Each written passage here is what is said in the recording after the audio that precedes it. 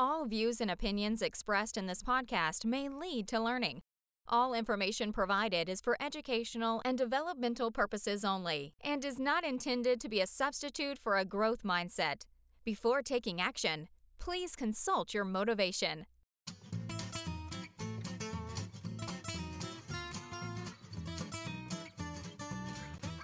This is the Teacher Talking Time podcast.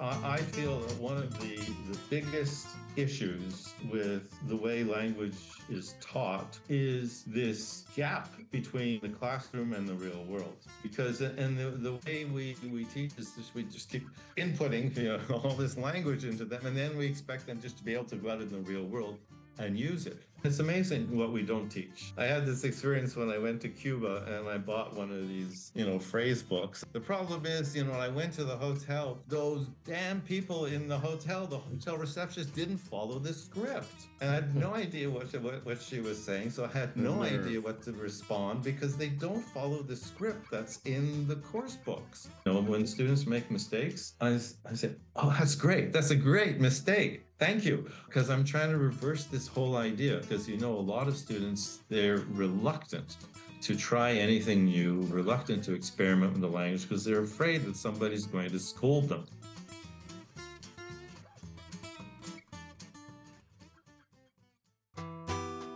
Hello, everyone, and welcome to another episode of the Teacher Talking Time podcast. To those of you who are new, each episode of our podcast is devoted to bringing the most recent, most innovative, and most insightful research applications into teacher education, language teaching, and language education. And if you are also new to our Learn Your English community, I have to tell you more about our new Teacher Accelerator program, which is our online program for teachers all around the world who want to eliminate lesson planning, reach and help more students, teach less, earn more money, without, of course, sacrificing work-life balance. Our programs help teachers reflect and develop in the most important skills they need to succeed in the information age. And it's just like your teaching isn't for everyone, our program isn't for everyone, it's for someone. The program has 4 pillars of successful design. We have a community, we have live sessions, we have self-paced learning, and more importantly, we have lots of feedback. Does it sound like you? Are you a teacher who wants to implement dogme and task-based learning in your teaching? Do you want to eliminate lesson planning? Do you want to help more students, but also work less? Do you want to transition from selling your time, teaching one-to-one, to actually focusing on outcomes and selling results? Do you want to be a business owner and not an employee? And more importantly, do you want to build and scale your teaching business? If this sounds like you, then you have a great opportunity here. Just head over to our website, learnyourenglish.net/schedule, and book a meeting with us. We would love to have a conversation about your current situation and whether we can help you with any of these things. Folks, welcome to another episode of our Teacher Talking Time podcast. Today's episode is a great one. I've had the chance and the pleasure and the honor of talking to an old friend of mine, someone who I actually consider a mentor to me. We have collaborated in many different capacities, and I have to say he is probably one of the few people in North America that I respect when it comes to language teaching methodology. Of course, I am talking about Mr. Ken Lackman. And to those of you who don't know, Ken Lackman started teaching EFL and developing teaching materials way back in Prague in the mid-90s. Since that time, he has also served as an academic director and also a CELTA trainer. Currently, he is working as an EAP instructor at Toronto Metropolitan University, and he is also a freelance writer. Ken has had several of his articles published in one of the most renowned magazines for language teachers, English Teaching Professional, and he has written, or co-written, I should say, over 20 books, including his most recent publication, Connections 3, which is a course book that he wrote with Pearson. Ladies and gentlemen, I really hope that you enjoy this podcast episode. And without further ado, here's Mr. Ken Lackman.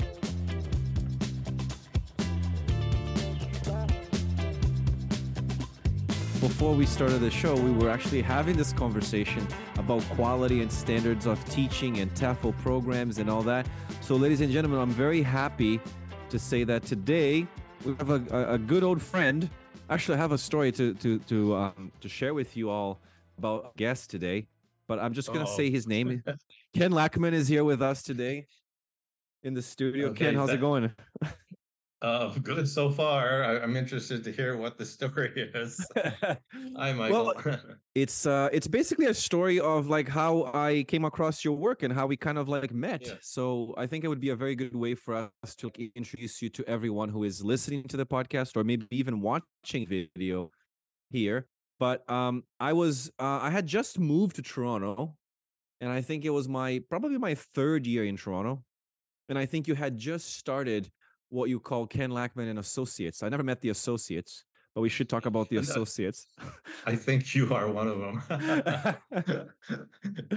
Right.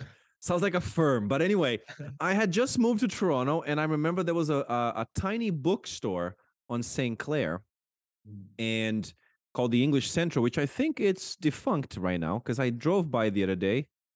It's still in operation, but she's operating from her home because she doesn't get a lot of walk-in sales. She does. I mean, she's doing very well. It's online. Yeah. Yes. Yeah. Okay. So anyway, so I was just, recently moved to Toronto, and I was feeling a little bit lost because I didn't know anyone in the industry, and I don't know how, but for some reason I came across this bookstore, and eventually, I went in, talked to Nicole at the time, and she's like, "Oh, you should come here. Like we have a man who does workshops here every once in a while." I'm like, "Oh, okay. What's his name?" She's like, "Oh, Ken Lackman." I was like, "I've never heard of him." So eventually, I decided to join one of the workshops, and I think it was one of your first workshops because it was on the lexical approach. Yeah, that was early for sure. Yeah. And I remember going to this session and people just didn't know anything about the lexical approach. And I remember staying, I don't know if you remember this, but I remember staying after the session a little bit to talk to you about the lexical approach. And this is kind of how we became more acquainted, and we started, collaborating and talking more. And eventually you became, at one point to me, maybe I never told you this, but you became almost like a mentor figure to me because I was like, oh, this is a guy who actually knows what he's talking about. And I remember when I was here, yeah, not always, but most of the time, but you were someone that actually had a more, I would say, a more critical stance towards what happened or was happening in the industry at the time. And I remember feeling like, wow, this is someone that I actually really want to connect. I really want to engage with because you really had something to say. And I really like that about you. So thank you. That's very nice. And it's all true, I think. Yeah. Yeah. Well, I was thinking that maybe we could start by talking a little bit about your teaching background. Like, how did you end up becoming a teacher? It was my intention to teach high school because I was in a profession that was very unstable, and I was tired of, fluctuations in the economy that constantly found me out of work. So I wanted something stable. So I thought, why not be a teacher? So I went to school to become a high school teacher. History and art were my teachables, as they call them. But I couldn't get a job. It was 95. And they said there were virtually no jobs in Canada. So they suggested that we go overseas, get some teaching experience. I tried international high schools to get something directly related to history or art. Couldn't get anything. So I went overseas to teach English. They said, go for a year, 2, come back. All the baby boomers will be retiring. There'll be lots of jobs. So I went for a year and stayed for 7 because I just fell in love with teaching English. And one of the things, as you know, one of the things I love about it is nobody knows exactly how to teach. we all have different ideas and there's all kinds of different ideas about methodology, and there's different theories about linguistics and how we learn. But there's 100 ways to teach anything, and that's what makes it interesting. It's always trying to find the best way, trying to find a different way.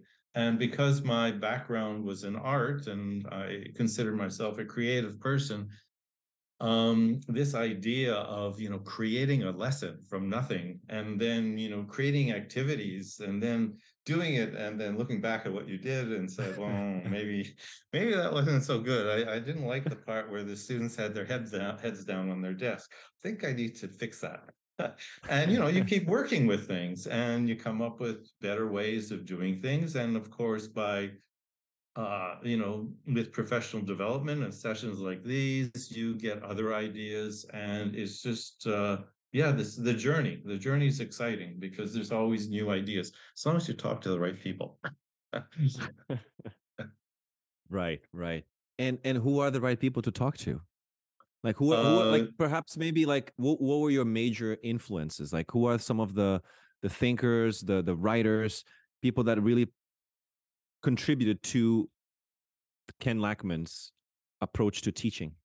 well, other than you, and you were, and still are, an influence. But of course, Michael Lewis.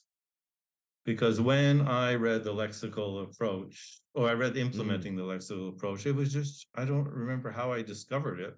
Somebody recommended, and it blew me away. And I thought, this is a right. completely new idea about language learning and teaching, as you know. Yeah. And so I mean, Lewis is by far the biggest influence on me. I mean, other people, Dave Willis, of course, with task-based learning, and all the lexical people, Hugh Deller, the other Leo Sullivan, all Right. these people. Yeah, and it's great. And we have a little community. And last year at IATEFL, most of us met. We went to the pub, and it Played was Scrabbles with words there? No. no, No. but it was good. Trading ideas. That's the best Right. part of it.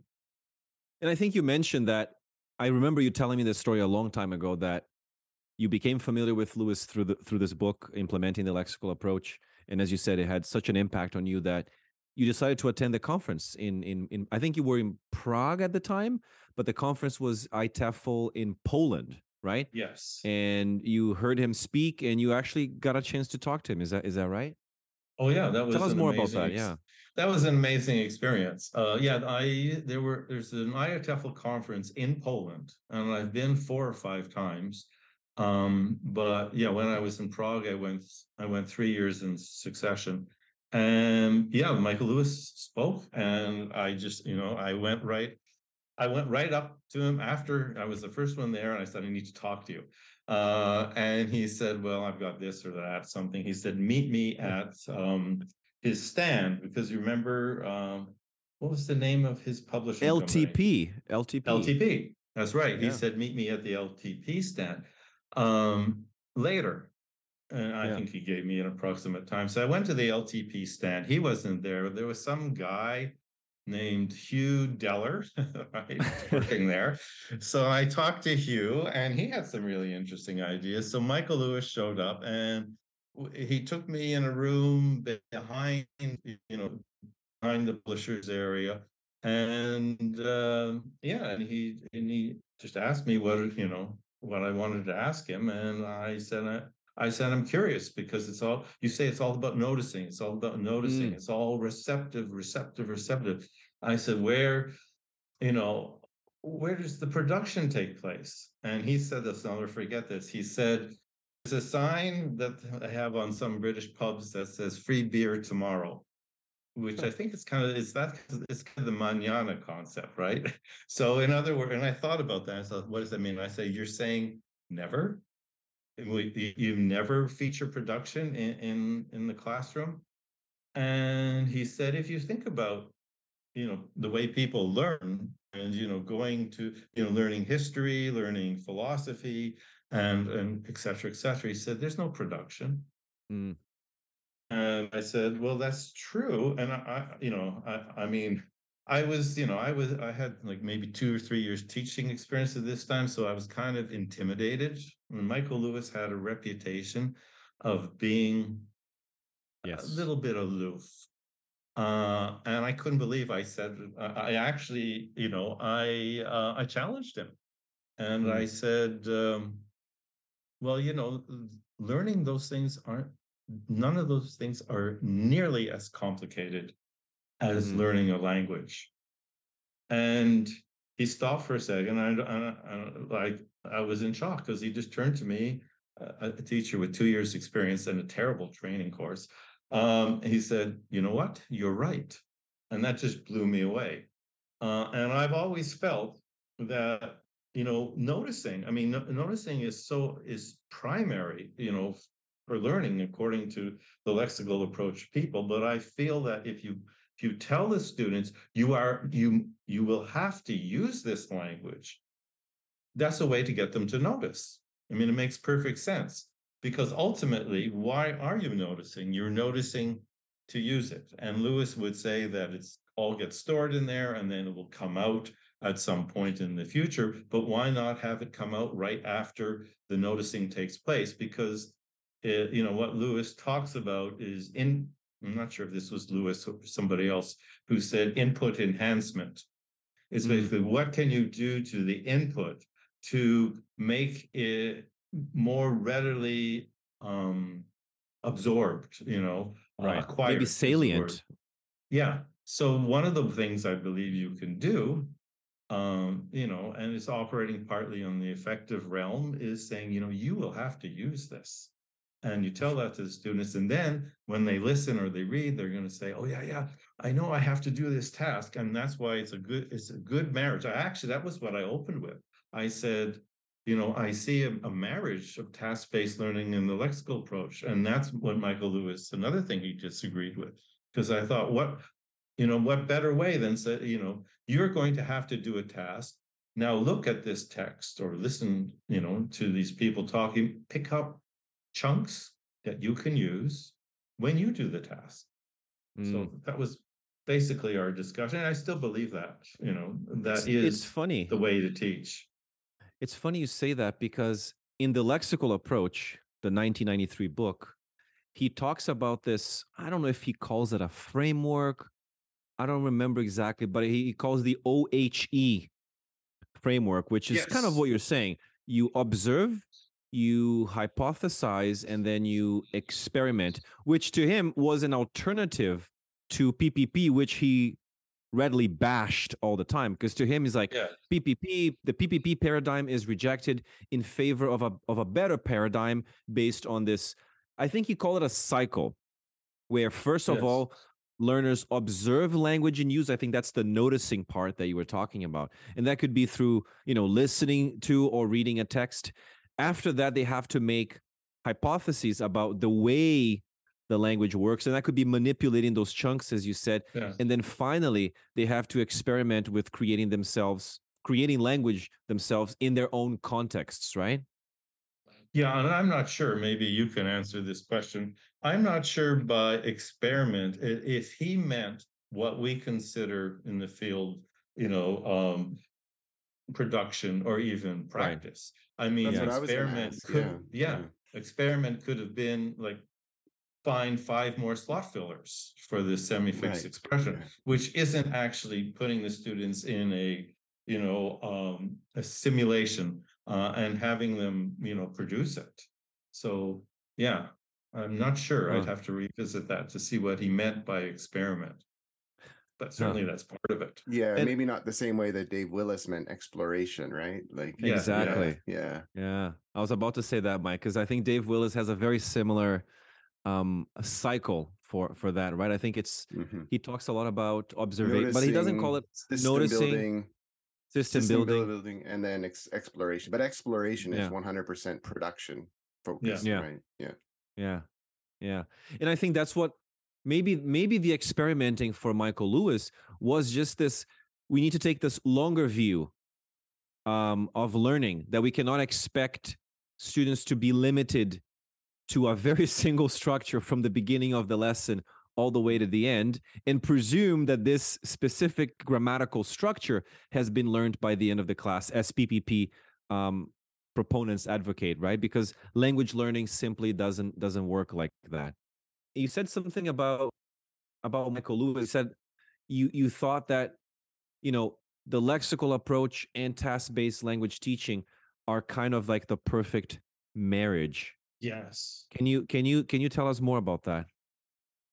Well, the idea of task-based learning is, of course, you put the language into action. You do a task, and the task, in doing the task, it involves production. And so, of course, you put the students in a situation where they have to do a certain task, and they should use language associated with that task. So to me, in the Willis model, they do talk about using a native-like, we'll call it, sample, of let's say competent speakers using the language. And from that, the learners can get language to use. I mean, it's got to come from somewhere, right? So to me, it makes sense that you say, here's your task. Your task is, let's do something simple, giving somebody directions. So Right. you listen to somebody, two people, one person gives the other person directions, and the learner knows they have to do that task. And so they're going to listen for language to do that task. So, and ideally, they're going to be looking for chunks of language, not individual words and not present perfect structures. I mean, not standard grammar. Now, as you know, Willis, one of the criticisms of Willis was, having the production at the end. There's no productive activity.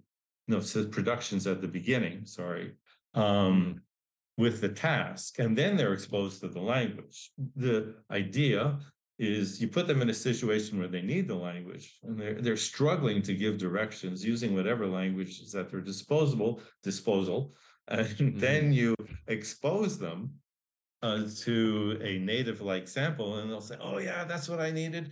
Go straight ahead and turn right." But what the Willises maintained, at some point, I'm not sure if it was in the first book or later, is that you can add another production stage at the end where it's a little bit more, I don't know. Ideally, you wouldn't have to control it. Ideally, the students would just naturally use the chunks that they heard and the chunks that were clarified. And the thing that I like about doing it that way is each student, each learner will pick out different things. I mean, some of them will be universal, but and it's a very student-centered way. It's like, okay, one student might know, well, let me go straight ahead and turn right. So that student might not write that down, but that student might, discover something else. And so it's very student-centered. And of course, it's a very descriptive way of looking at structure, rather than prescriptive, which is something that PPP was trashed for.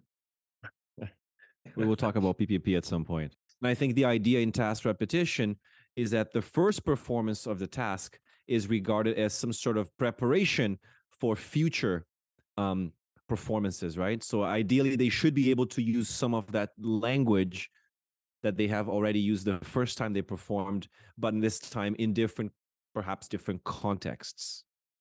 Yes, and actually that brings up an interesting idea. I feel that one of the biggest issues with the way language is taught is this gap between the classroom and the real world, right?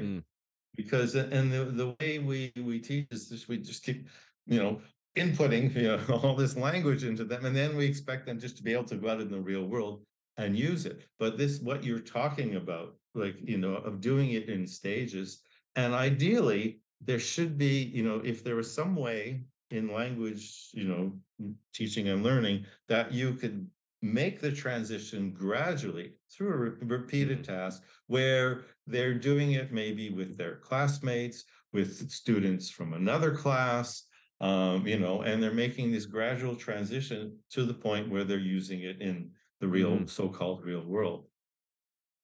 Yeah. And you mentioned that this is one of the biggest problems, one of the biggest issues in language teaching, which I think you will agree with me, especially, looking at language courses, language programs in universities and colleges. We're basically hopping on this silly bus, and it's just basically horse track English to get to the end. And we're just giving students, bombarding students with a lot of information and giving them very little time to actually activate, practice, or even repeat the same task so they can reuse the language, right? Yes, exactly. Um, yeah, and ideally, it should be a cumulative thing where, for example, you do a task and you repeat the task, but in between the first and second repetition, there's been more input. And gradually, I mean, ideally, gradually, you're building from, this the classroom, this little isolation box, Yeah. to the real world. You know, And and it's amazing what we don't teach. I mean, because, I had this experience when I went to Cuba and I bought one of these, phrase books. This is the criticism of what is audiolingualism, where you learn set phrases, right? And then the problem is, when I went to the hotel, those damn people in the hotel receptionist didn't follow the script. And I had no idea what she was saying. So I had The no idea nerve. what to respond because they don't follow the script that's in the course books. Terrible, And Ken. this, and we need to teach them. We need to send them these course books and say, when you have, foreigners come to visit, please follow this. follow the script. Yeah. Yeah. I've been throwing this around in my brain since the beginning. Like, cause was it Lewis, Ken, who said that like philosophy and things, there's no production, or you don't learn like philosophy with production. Yeah, yeah, It's yeah. only receptive. Yeah. And I mean, in theory, I guess that does make sense. But like, if you think of a university class, now I'm having traumatic flashbacks to my my university classes where I was 18 and 19, and you would go to your tutorial for your philosophy class, or I didn't, speaking for myself, and then the class leader, the TA, would say, "So who did the reading this week?" And 90% of us would look around and no one did the reading, right? But then they would ask, You were you would have a expecting someone had. You were exactly. But that's Yeah. the production in that sense, right? You go to the tutorial and you Yeah. share your reflections and you share your. So like, sure, you can learn philosophy on your own online, and there's probably not a lot of production. But like in traditional learning environments, it looks different, but there's still that production. And then the task repetition is like an exam or a midterm exam, and then a final exam, and all of these kinds of things. So I think that's how learning is. And in language, we need to do the same thing, not in the same mode because it is different, but there is production. If you take a philosophy class, there is production. It is there. For sure. And it's talking about philosophy and then what you've learned. I think you learn more by using the ideas and by listening to other people use the ideas than you do by reading books. Because it's usage, it's interaction, it's alive, and it's I'd like to tell this story. I'll try to make it short. But my second year, I think it might have been the same year I saw Lewis.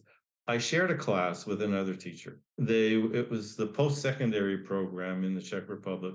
They'd all just finished high school, and they got 1 year of free language lessons paid for by the government. So they had two teachers, the general English teacher, and I was the Cambridge exam teacher, FCE class. This group, they were phenomenal. And the reason they were phenomenal is because they were funny, they were flirtatious, There was all kinds of innuendo going on in that room. Anything that I said or somebody else said, somebody commented on. We laughed and we laughed and we laughed. And it was not me who created that. It was the general English teacher, because I didn't know enough about teaching and I didn't see the value in that. But that class academically was the best class I've ever had. They were an FC class. They were so good that almost all of them opted for writing the CAE, and they all passed. And what I realized is all that innuendo and all the jokes, and that's real communication. Asking your partner for things that they have done using the present perfect is not. And this is what I think, this is the problem. We take the real world out of the class. And then we need to somehow, again, it's like joining those two things. We need to bring the real world into the class, or take the students out of the class, one of the two. But, I had my present class, and you know where it is, where we all were used to work. They took away the participation policy. So I was having a terrible time getting my students to speak English. And I just, kept screaming at them, English. And finally I went to management and I told them the problem. And I said, okay, take any assessments and change them to participation. And that class is completely different. There's all kinds, because they're fun, they're funny. They were joking in Mandarin before, and they were making comments maybe about me. They make comments about me to my face, jokes in English. And it's completely changed the atmosphere. And I'm part of the class rather than outsider. But I let that stuff go. I mean, as long as it's not offensive, all the jokes, because that's real communication.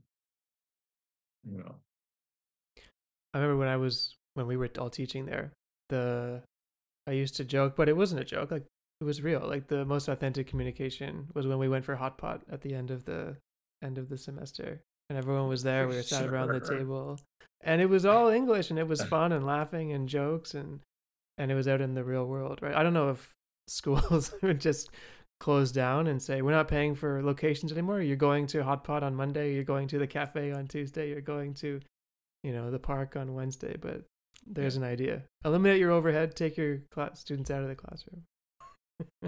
I've seen it work.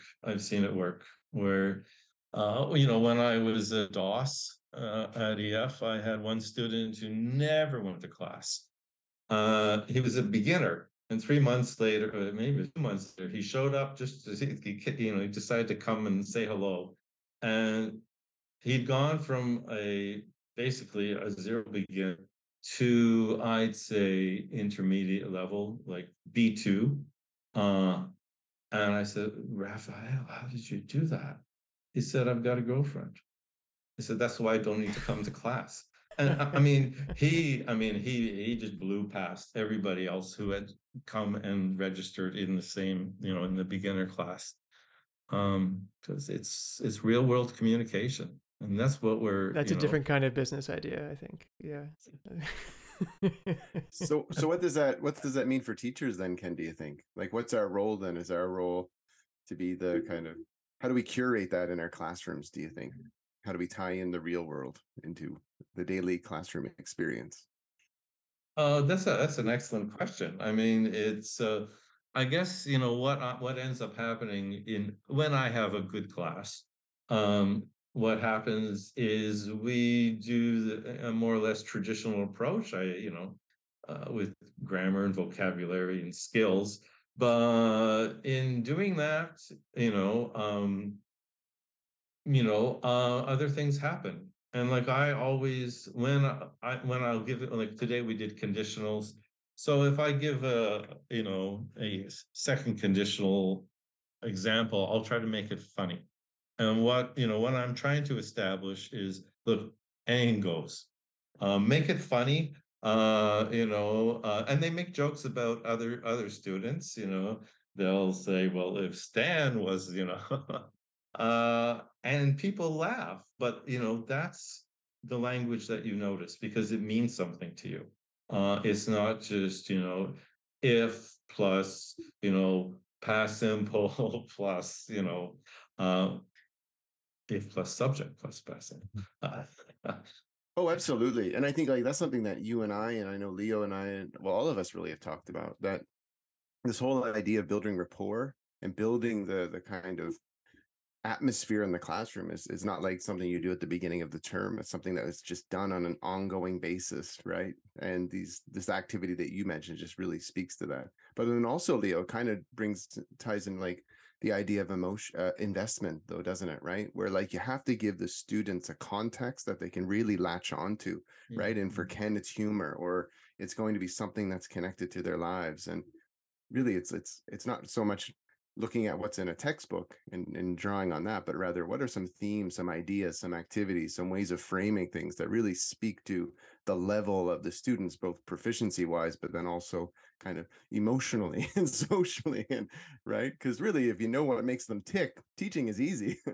It's just getting that right, finding out what that is. Yeah.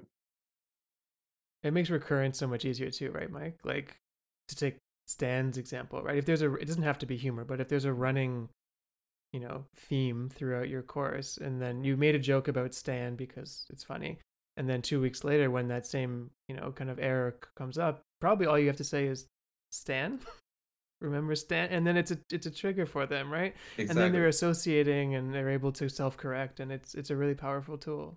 I remember when I first became a supervisor when I was in Prague, and I was to oversee a group of about 20 teachers, and I had to observe them and help them with their teaching. And I saw a one-to-one class, and I still remember the text was about Elton John, and it was present simple, Elton John's habits. I still remember he likes donuts. Anyway, so the students, this is a one-to-one class. So the student read about Elton John, and then the teacher and student talked about Elton John's daily routine, Elton John's habits. And the book, it was communicating, it was teacher, Elton John, student, Elton John, teacher. And when in the feedback, I said, you realize that you had two real people in that room that both have routines and habits.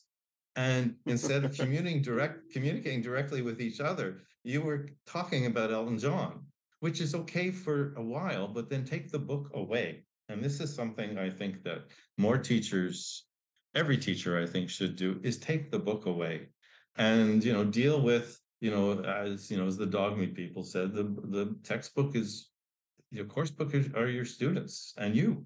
How do you navigate that? Can you mention the word dogme, which is something that we talk about a lot? When in that moment when we decide to take the book away and then engage with the people there, how do you navigate that? How do you choose the quote unquote right vocabulary? How do you choose quote unquote right, at least for that moment, language to latch on to? Well, I did, as you probably know, I did some experiments with that. I have a teaching method that I developed called CAT, and it was conversation activated teaching. And the only reason, why I chose the word CAT, right? Because it's obvious.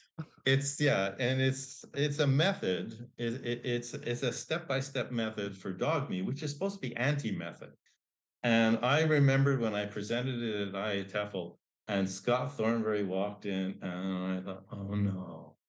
Because I'd seen Dave Willis rip somebody apart for what he was saying about task-based learning, but Thornberry loved it. In fact, he mentioned it in his session because I felt dogme was overwhelming and is overwhelming for a lot of teachers. To go in there with no structure, and say, okay, emergent language, let's work with it. So basically what I did is, I dealt with emergent language, but I reformulated it. So basically, like, what I would do is I'd have I have the students communicating in pairs, for example, talk about your last holiday, last vacation. And then we always chose the topic before every class. It's what the students wanted or needed to talk about. Then I would have the conversation with one student, and I say, "Okay, tell me about your last vacation." And I note down what the student said, And then I just reformulate it. And, the student said, I took 3 days in Barcelona. Then I'd say, oh, so you said you spent 3 days in Barcelona, right? And the student said, yes. Meanwhile, the other students are noting down these chunks. Then I put them back in their groups, in their pairs, and they switch partners. They have the same conversation, but I've got some of the chunks on the board, which they can use if they want. Most of them do. They can select the ones they want. And then we do it again. And then we just keep building up, this collection of chunks that could be used to talk about whatever topic it is. And the students really enjoy it because it's very personal and it's it's real because they're talking, they're asking each other about their holidays or about how they feel about philosophy or whatever, or that topic actually never gets chosen. Donuts. I was going to say, Donuts. because I remember back in, like, I think the book Teaching Unplugged was published in 2009 or 2010. And around that time, I remember us having a conversation that you had something that you called using the student as input. So, Yes. years later, I kind of like remember that. And I was thinking, like, maybe there were a lot of similarities between, using student as input and dogme, because dogme is basically focusing on emergent language, and the language that exactly. emerges comes from the students, right? So, and also you talked a lot about community language learning, which you were probably the only person that I've heard ever talking about community language learning. And I feel like the student as input, dogme ELT, community language learning, they kind of all drink from the same fountain. Exactly, and it was community language learning because I did a class on that, a lesson on that for the Delta, and I became fascinated by it because it is taking what the students produce and reformulating it. And what I was trying to figure out was using it with dogme, but not not using it in a demand high way where the student says something, oh, teacher, I did 3 days in Barcelona. And I say, no, I spent. Now say it again. I didn't want that kind of interaction because it's not natural, and it's very I think it's very teacher centered. Um, although I think demand high has a lot of validity, I think it's with all of this, it's just working with it, combining different ideas, community language learning and dogme and lexical approach and task-based learning and just throwing it all in a blender. No, don't throw it. But the blender is you say, okay, I'm going to use this from that and that from this. And they say we're in a post-method world.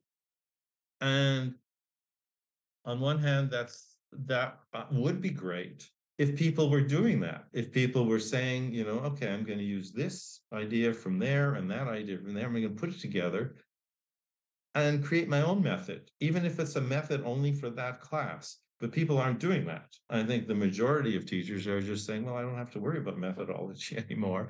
So I'll just go up and, do whatever. But fundamentally, what they're doing is, I think, questionable many times because it's not principled. It's not Exactly. based on anybody's research or anybody's researched ideas about how languages are learned or taught.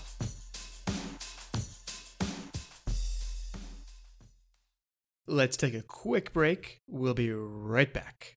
All right, and welcome to another interview with Teacher Accelerator member and Jessica Diaz. Thanks for joining us today. And thank you for inviting me. When you have only 101 lessons, 1-to-1, there's a limit. You're going to have a limit of students. And even if you have like 20 students, that's too much. You're going to be overworked and overwhelmed. That's not something that I wanted. I'm not leaving school to be overworked with something that's going to leave me trapped again. That's the thing of having your online course, because you can be at the beach selling your course. This being overworked took a toll on my mental health. So I was like, I want to have time to go to the gym, to spend time with my family, with my friends. And I wasn't able to do that. I wanted to help more students, and I also wanted to have more time for myself and also to develop myself as a professional because I wanted to read more. I wanted to take other courses. There's so much things in the TAP course. Hey everyone, this is Andrew from Learn Your English. Thanks for listening to this episode of Teacher Talking Time. We work hard to produce a show that's theoretical, practical, and hopefully interesting. But, not everything fits into a podcast format. And we've been working hard behind the scenes on something that we're excited about. And we hope you are too. And we're happy to share it with you right now. But first, let me ask you a few questions. Number one, are you a teacher with your own business? Number two, are you looking to grow that business?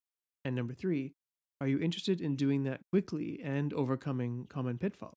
If so, we have a new free 120-hour training that might be for you. We've worked with hundreds of teachers over the years and have seen them stumble on common obstacles when it comes to business. These obstacles cause delays and stagnate growth to what would otherwise be a successful operation.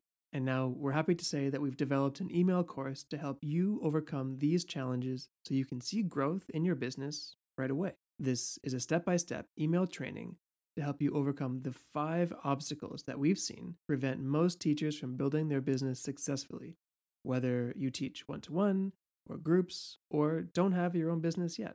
In this course, we look at things like business mindset, dogma ELT, and materials light teaching, attracting the right kind of client, crafting your offer, and an essential business model every teacher should use. With this, we've helped hundreds of teachers to overcome these, and now you can do it as well. To begin, just head over to our website, learnyourenglish.net/obstacles. Once enrolled, you'll get an email from us every day for 5 days with strategies, tasks, and actionables to use in your business immediately. Plus, at the end, there's a little treat from the 3 of us. So once again, head over to learnyourenglish.net/obstacles and get started with this free 120-hour course and see growth in your business in just 5 days. The link to that is also in the show notes. And now, let's get back to the show. Hey, what's up, everyone? This is Angela from Columbus, Ohio, and you're listening to Teacher Talking Time, the Learn Your English podcast. It's interesting. Mike, go for it. No, I was wanted just to gonna say add it's not principled eclecticism, right? Like it's just Yeah. variety It's for the sake of eclecticism. variety. Yeah. Yes. Yeah.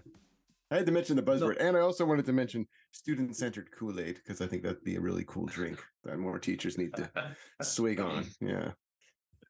It's funny because I'm trying to connect what you said there to a story that you had told me about Michael Lewis. We keep going back to Michael Lewis, but Everything goes back to Michael Lewis. yes. So we have Michael Lewis with the lexical approach. We have the Willis is talking about task-based language teaching. We have Thornbury with dogma. We have all these amazing approaches, mindsets, methodologies. And I remember you telling me a story when Michael Lewis started talking to you and he said, "I'm pissed off."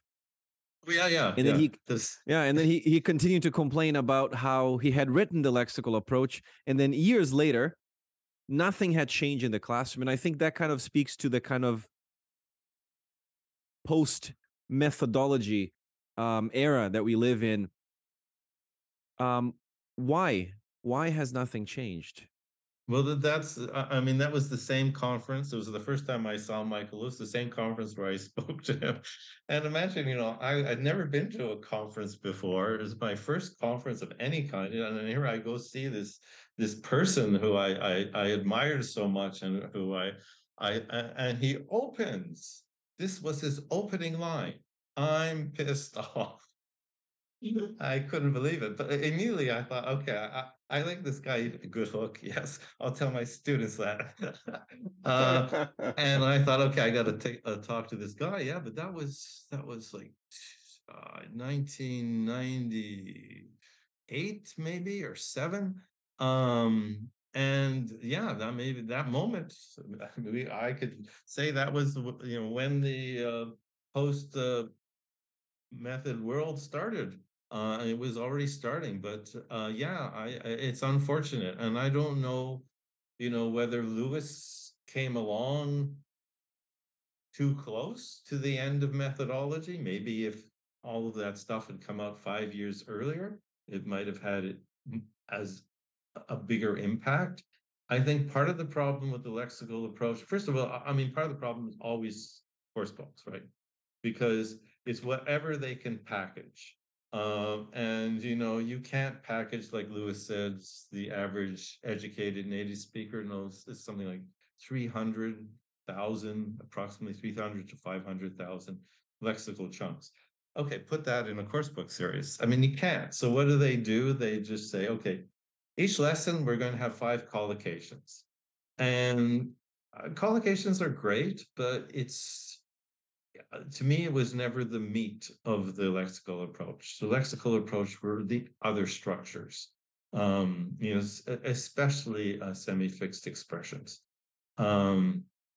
Because collocations is just, okay, you know some collocations, you can throw them in, but it doesn't give you a structure, a vehicle for basically using the language. You need structure. And, I mean, traditional grammar teaching doesn't give you that structure unless you want to have an entire conversation using just present perfect and, whatever, Let's do it. and relative clauses. Your hook, Ken, kind of at the beginning of our conversation was that there's not one way to do something and there's many ways to do something. And that kind of brings us full circle here a little bit. Like, there isn't one way to do something. And maybe I'll take a stab at this as the crux of this, because there's a bunch of different ways to teach, a lot of us choose different ones. Yeah. And if you work in any other industry, there are quantifiable ways of measuring improvement, right? Like if you work in sales, then you get 5 more sales next month and you either did it or you didn't do it, right? If you work in art, you paint 5 more paintings next month and you did it or you didn't do it, right? Right. Whatever method we're choosing, like how do you, I think choosing the right method is the wrong question, but like whatever we choose should be to the most benefit of the students that we teach so they improve, right? Right. That's my opinion. So how do you, whatever one you're choosing, how do you measure improvement of the student? Well, that's an excellent question. And of course, it's a question we should all be asking and trying to answer, but it just reminds me, like when I was a supervisor of these teachers, and basically I was just my main aim was to help everybody keep their jobs.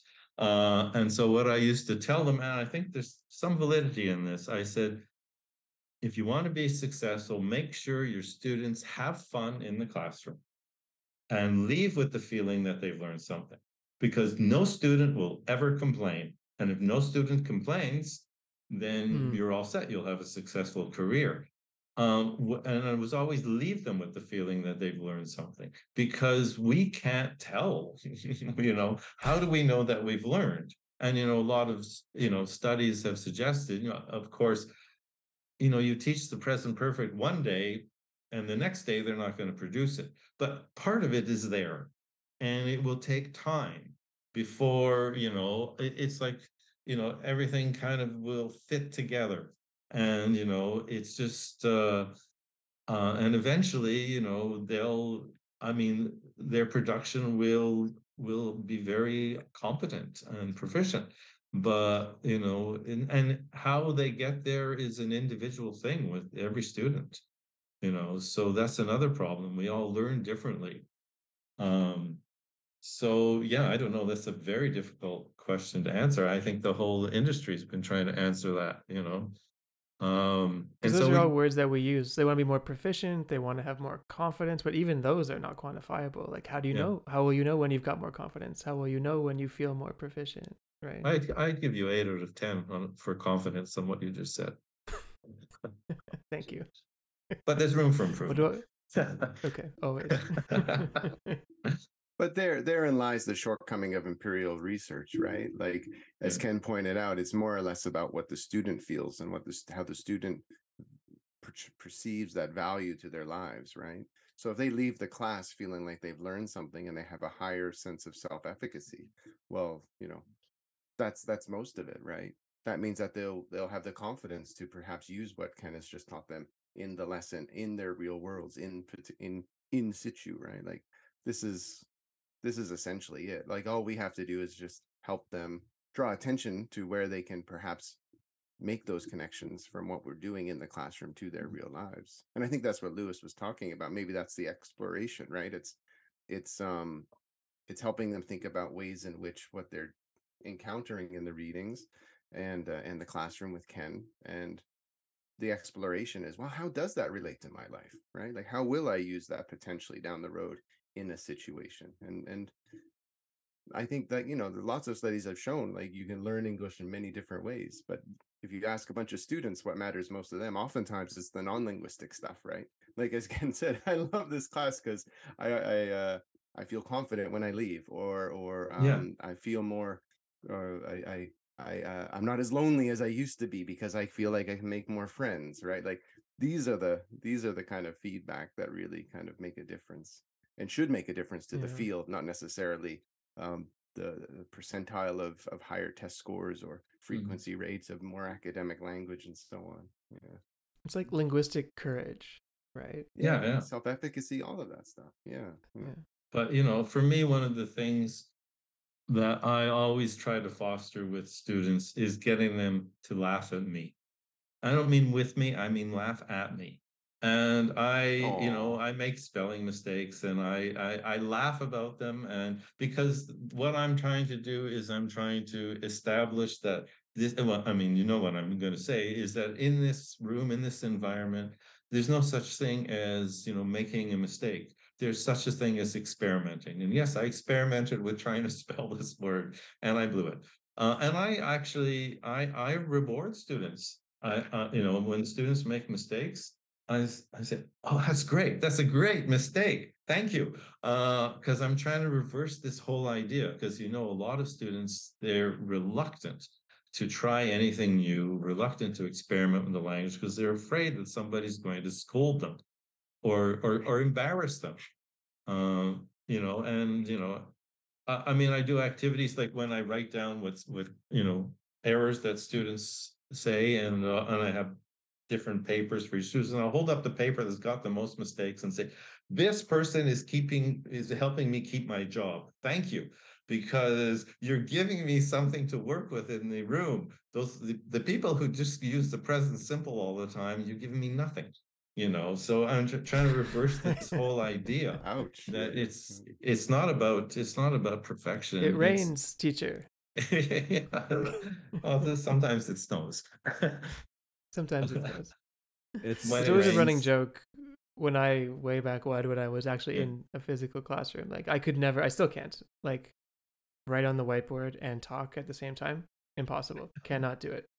So I would always enlist students to come up and they would write whatever on the board and I would keep talking, and it was just a way to have people involved, and they would laugh because I would just make jokes about multitasking and I can't do it, but which is real. Like it's not a job, you really can't. Oh, yeah. I would always spell it wrong and make a mistake and have to start again, and I just started outsourcing it to them, but they got involved.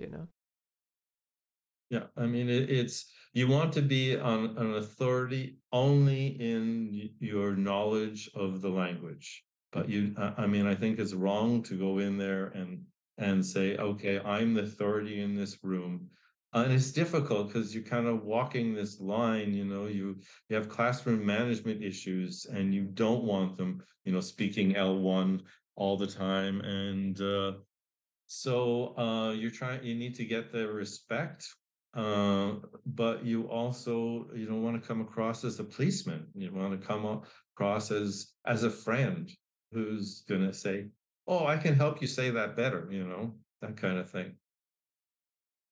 And I think that's one of the main reasons why a lot of teachers have a hard time letting go of the textbook and relinquishing control of just like, because dogma, task-based language teaching, community language learning, it's basically the teacher is just is almost like a guide on the side. He's not the sage on the stage, right? He's not the one, as you said, the authority in the classroom. And I think a lot of teachers have a really hard time just letting go. And I think that's a good point also. And I think there is another divide between the methodologists and all these, people like us who are talking, and of course, the well-known people in the field, all those names that we've mentioned, and the course books. And I think that's a problem because you have to make a decision as a teacher. Am I going to teach from the course book, or am I going to implement some of these, the ideas that we're talking about? And there's this divide. But I think ideally it shouldn't be there. And what I think is really missing in the field is marrying the two, is training courses to say, okay, we're going to teach you how to approach this course book from a different way. Maybe for this particular text, we're going to use task-based learning for this text. I mean, that's really missing, I think, because most of the training courses, like if you do the CELTA, which I, of course, as a former CELTA trainer, I have a lot of respect for. But basically, they teach you to teach from a course book, and they talk about other methodologies, but there isn't a lot of training, if any, on, okay, let's take this text and let's use test, teach, test with it, or use task-based learning with it, or you come at it through a lexical approach, or let's take this lesson and do it dogme style. I mean, some CELTA trainers are doing this, but that's missing. I think that's missing. And so you have this divide. And as I can't remember if it was Michael or Andrew who said that, teachers need to make a choice. And most of them will choose the textbook because it's easy and it won't get you in trouble. Right? And Ken, I remember you and I had a chat, and I don't want to misquote you quoting someone else, but what was it that you said once about the perfect model of a textbook? Because that always stuck with me. Oh, that was Dave Willis that said that. Was it Dave Scrivener Willis, or Willis? I thought it was Scrivener.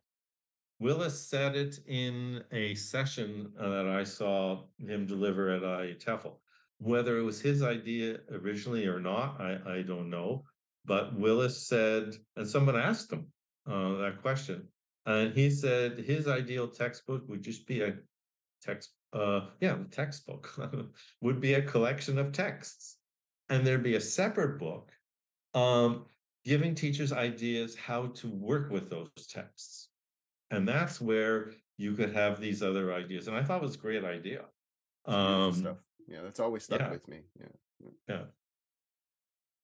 Yeah, I think it's because Willis was a huge proponent of building your own corpora, like a corpus of texts from texts that you use in the classroom, and you're constantly revisiting them throughout the course, right? You're not just always introducing a new course or a new text every week.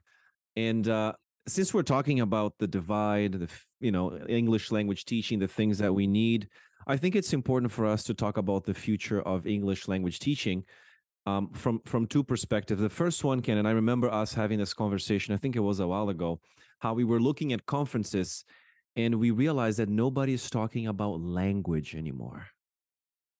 We're not talking about methodology. We're not talking about teaching lexes. We're not talking about any of that. It's rare, especially methodology. Nobody's working with methodology. So as far as I know, I mean, the last people I remember doing it were Scrivener and Underhill with Demand High. But I can't remember anything after that. Yeah. So nobody's talking about that. And the second thing is AI. I think we need to talk about the future of English language teaching, especially now with AI, because I don't remember where I read this or someone said it, so I'm paraphrasing it badly here. But this person said that AI will happen to education, not by education. It is very much integrated into all the technology that we use and we will use. So the real question for many of us is how many teaching roles it will replace, not people, but roles. So I wanted to get your opinion on this. Like, what do you think is the future of English language teaching now, especially knowing that we have AI, ChatGPT, Google Bard now? So what are your thoughts on that? Well, there will always be jobs at private language schools because that's about the experience. That's about being 19 years old or 20 years old, and we all know about this, right? And going to, somewhere you've never been before, meeting people from other countries and partying and making connections and, all kinds of things, happen. And that's an amazing experience. And that will always be there. But for those students, it's not only language learning, it's also communicating with other mostly young people, and just the cultural experience. So those might be the last job standing, uh, and that would make sense. Uh, I think Leo and I, you and I, we were talking about this before. I see, as much as I think we all have our hesitations about AI, it's going to level the playing field in terms of the quality of instruction. And that's something that's a huge problem in our industry. We all know Mm-hmm. that there are huge differences from one school to the next, one teacher to the next, one course book to the next. And I feel sorry for the students because I've seen classes that they've put up with, and they put up with them, and if you ask them, sometimes they'll say, well, this is not that different from how I learned at home, in my own country. So and they usually don't complain, but there's such a huge gulf between those teachers that are really really trying to be effective language teachers, and those who are just going through the motions. And of course, page turners, as I call them, in the course book. And AI can fix that. AI can, every student, every learner everywhere in the world can have access to the same high quality of language teaching with AI. The way I see it, and I was thinking about this yesterday because I was having a conversation with someone about AI. And I think that a lot of people are very hesitant. A lot of teachers, people in colleges and universities, they're very, very against the use of AI. But I can really see AI helping teachers. It's going to help them with, I honestly think, all the time consuming stuff, which is planning, researching ideas for a lesson, even marking, coming up with different types of assessment. And I think because we're freeing up so much time with all this consuming stuff, I think it will allow teachers to focus more on what really matters, which is the students, right? The learning. And I think it could really do wonders for the profession, as you said. And I think it's really going to um, even things out. And I think, as you said, a lot of people are actually using AI to learn languages, but they still need the interaction. They still need those jokes in the classroom, right? They still need that social aspect Yeah. of language that AI cannot provide, right? Yeah, that's a very good point. And one of the great things about AI is you want to text on a particular subject, um, 5 seconds sometimes. And I remember in the Dog Me book, they were talking about, of course, the lessons come from the learner. And what students want to talk about depends on who they are and where they are. And we talked about a class in Poland where they wanted to talk about the Second World War. You want to text on the Second World War?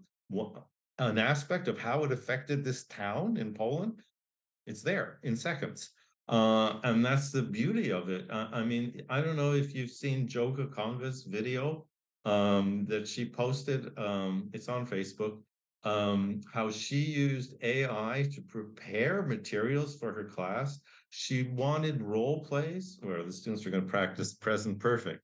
So she basically told, I think it was ChatGPT, I need role plays. I need these structures in the role play, and I need them to be this long, and I need, 6 different characters. Seconds. Role play. They were like cards, and that's amazing. And it was, geared towards whatever topic the students were interested in. So in terms of producing texts and other materials, I mean, what a great way to tailor it to your students' needs. Tool, Just right? write a text just like that. Yeah. I mean, I always say this, like, what lessons versus learning a language. Like 99% of a student's language learning journey is when they're not with their teacher, right? So like it's Yeah. another tool for them. Like if your goal for your student is to leave the class and be able to do X, like implement that strategy when they are reading that book that they're reading or they're watching the movie that they're watching, why wouldn't AI be any different? Like be able to use that when you leave the class, use that same strategy to tell Chat GTP to do that thing, and then they can read the text on the thing that they want. I mean, it's wonderful if it's used like any tool, not good or bad, but if used properly, it's wonderful. It's a great source of input, right? It's just a great source of input. Yeah. I would love to see Chat GPT or any of these AI pros. What I'd love to see them do is kill homework. I'd love to see the end of homework, because homework or assignments, it's going to become pointless anyways. I mean, I spend all this time teaching the students how to paraphrase. I've noticed now when I give them paraphrasing homework, it's perfect because Chat GPT did it. I mean, and what's the point? What's the point? What's the point of learning how to paraphrase when you can ask Chat GPT to do it for you? It's an interesting question about the plagiarism discussion or whatever, about how that's a different conversation, but like how is that what that turns into as well? Yeah. I don't know, but I mean, it's just when you're typing what they call predictive text, where it finishes the sentence for you. Well, that's kind of low level AI, isn't it? I mean, and all the students have access to that. All learners have access to that. I don't know. It's a big problem. I mean, you could do that in class. I learned that from you, both of you, all three of you actually, about like manual predictive text, where you would just say the first two words of a sentence or write it on the board, and then the students have to finish it in the million different ways that you could possibly. But you could just put Google on your screen, right, and just do the same thing, and then they have to and that's a tool that they can. Predictive text is a really nice lexical. But I think this is going to be one of the biggest challenges I think the industry has ever faced, because we had challenges before. It's like phones, and there were lots of sessions at conferences how to use phones in the language classroom. And now that's nothing. I mean, whatever adaptations were done with emerging technology in the past is nothing as compared to what's going to or what should happen next. And it's like, how do we work with AI? And I think we need to completely rethink language teaching and communication. I mean, I've said for years, languages were not meant to be learned by students sitting at desks, doing exercises. But I thought students need to move around. They need to talk to each other in pairs and groups, all of that. But now it's like, where does 80% of my communication take place? Me sitting at a desk like we're doing now. And this is how we communicate now. And most of my communication is written communication in text messages and boards, Leo, you and I, we communicate like that all the time.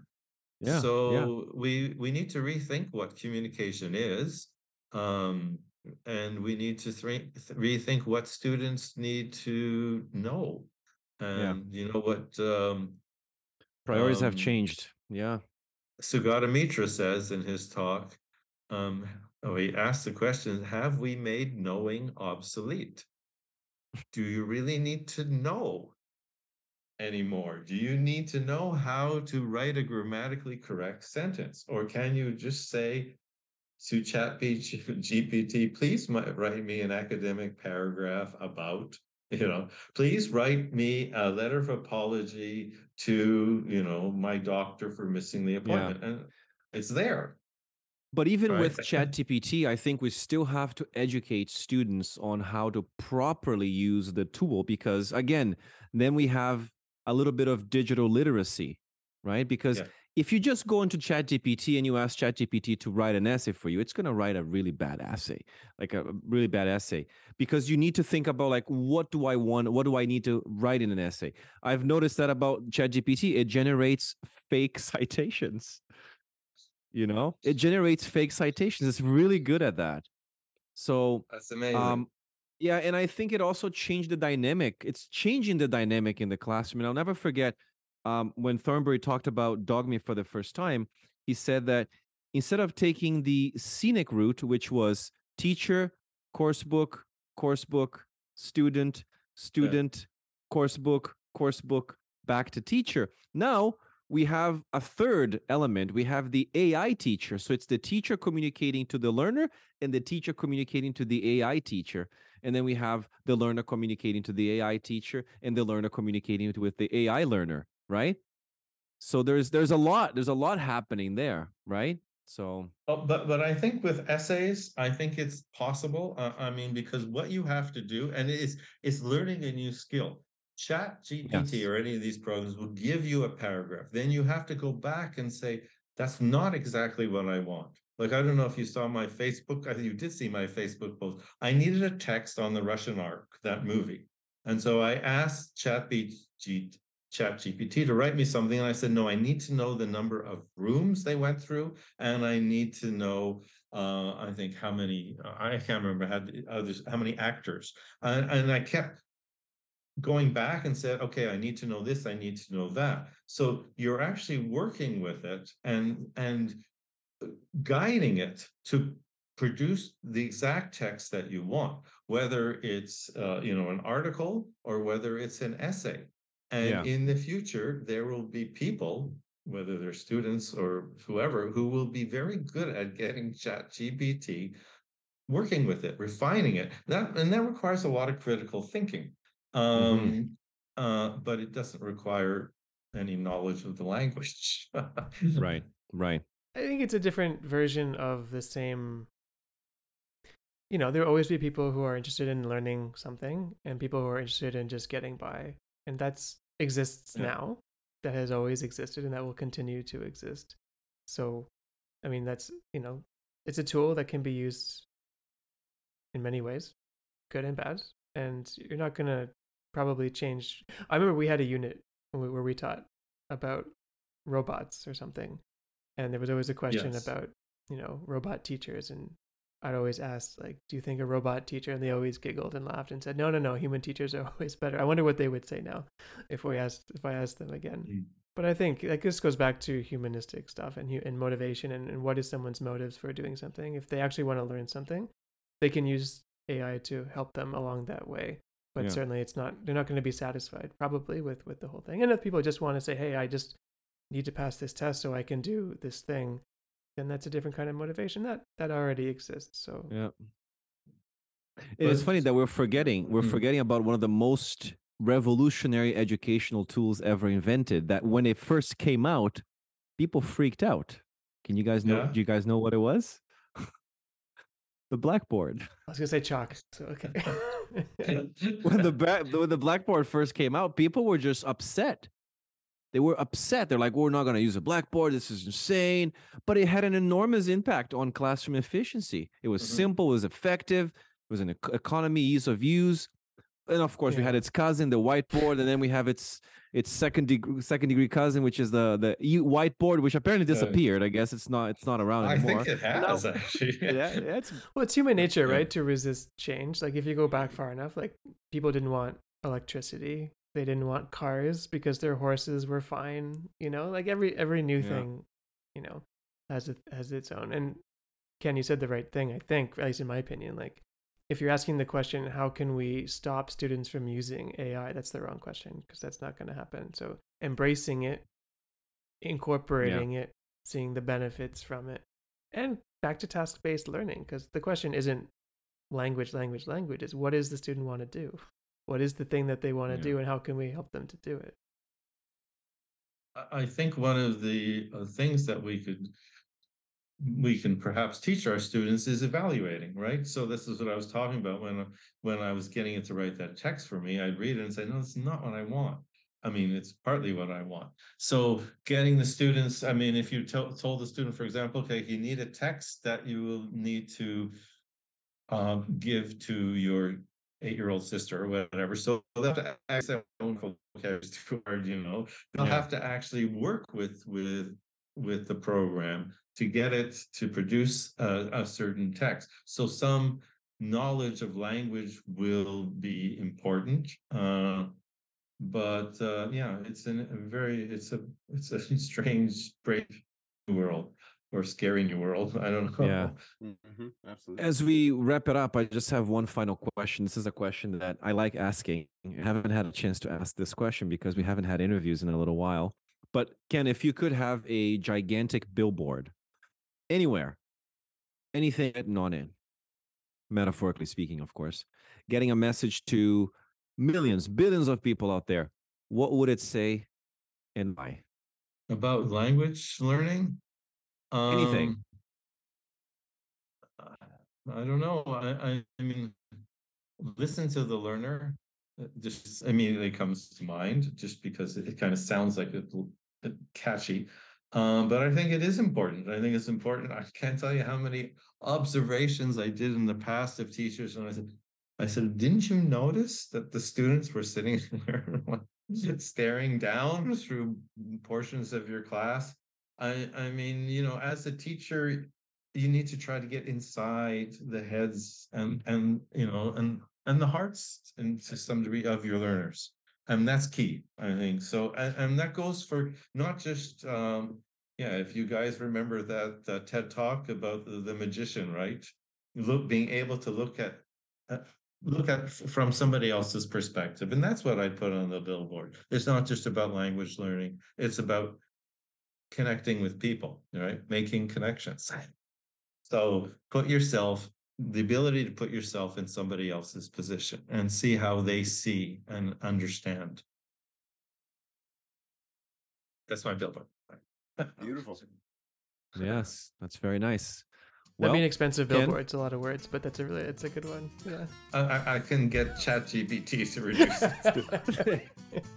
Can you summarize that into like one or two sentences? Yes. Yes. Make it entertaining, engaging, fun, educational. Yes. Well, Ken, thanks a lot for joining us. It's been a pleasure talking, and yeah, we're gonna be releasing this episode very soon. And yeah, thanks everyone for listening. And as usual, don't forget to subscribe to Teacher Talking Time podcast on any of your podcast players, or don't forget to actually have a chance to watch this on YouTube. So thanks everyone for listening and for watching, and we'll see you next time.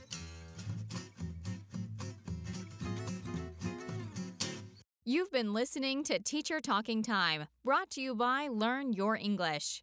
Ready to take control of your education?